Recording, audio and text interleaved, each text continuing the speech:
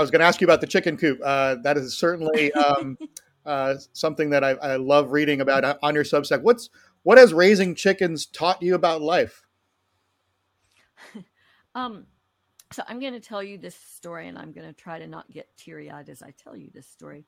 Here's why we got chickens. During the pandemic, we for a while ended up with all four of our kids at home. The youngest was a senior in high school. Our second kid was born with a genetic disorder and a primary immune system disorder, which is to say, we were pretty worried during the pandemic. Um, the youngest of our four is the only one in our family who's not real nerdy. He's very social, has a lot of friends. We never said to him, Ollie, you need to do your senior year of high school from home. We gave him the choice, do whatever you want to do. And he made the decision that he would protect his big brother and do his senior year of high school from his bedroom and not see his friends until vaccines became available. And that was something pretty remarkable for a young man of that age to do. And we responded as any good parent would do by letting him do anything he wanted. No bedtime, eating in the bedroom. We would hear he and his friends would be playing video games, at 2 in the morning, and we would hear them talking. We would hear them swearing.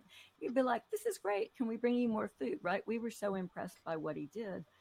And early in the pandemic, I think in maybe late March, he said, "I'd like to have chickens." So we got chickens. Um, Ollie is now a sophomore in college, and I have 10 chickens sitting in my backyard in a beautiful coop because, they're really pretty wonderful.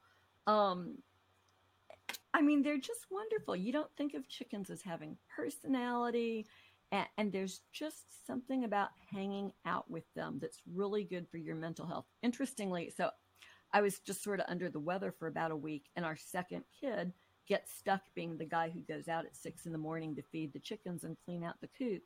And a couple of days in, he said, I don't really mind doing it, Mom. It's really fun. It's nice that you go out in the morning. It's quiet. There's bird song. It's just really a wonderful thing to get to do. Hmm. Not everybody is like my husband, who will sit down there and let the chickens watch. He watches TikTok with one of our chickens. She gets on his lap, and it's like crazy. She watches them. Um, but they've been really, really great.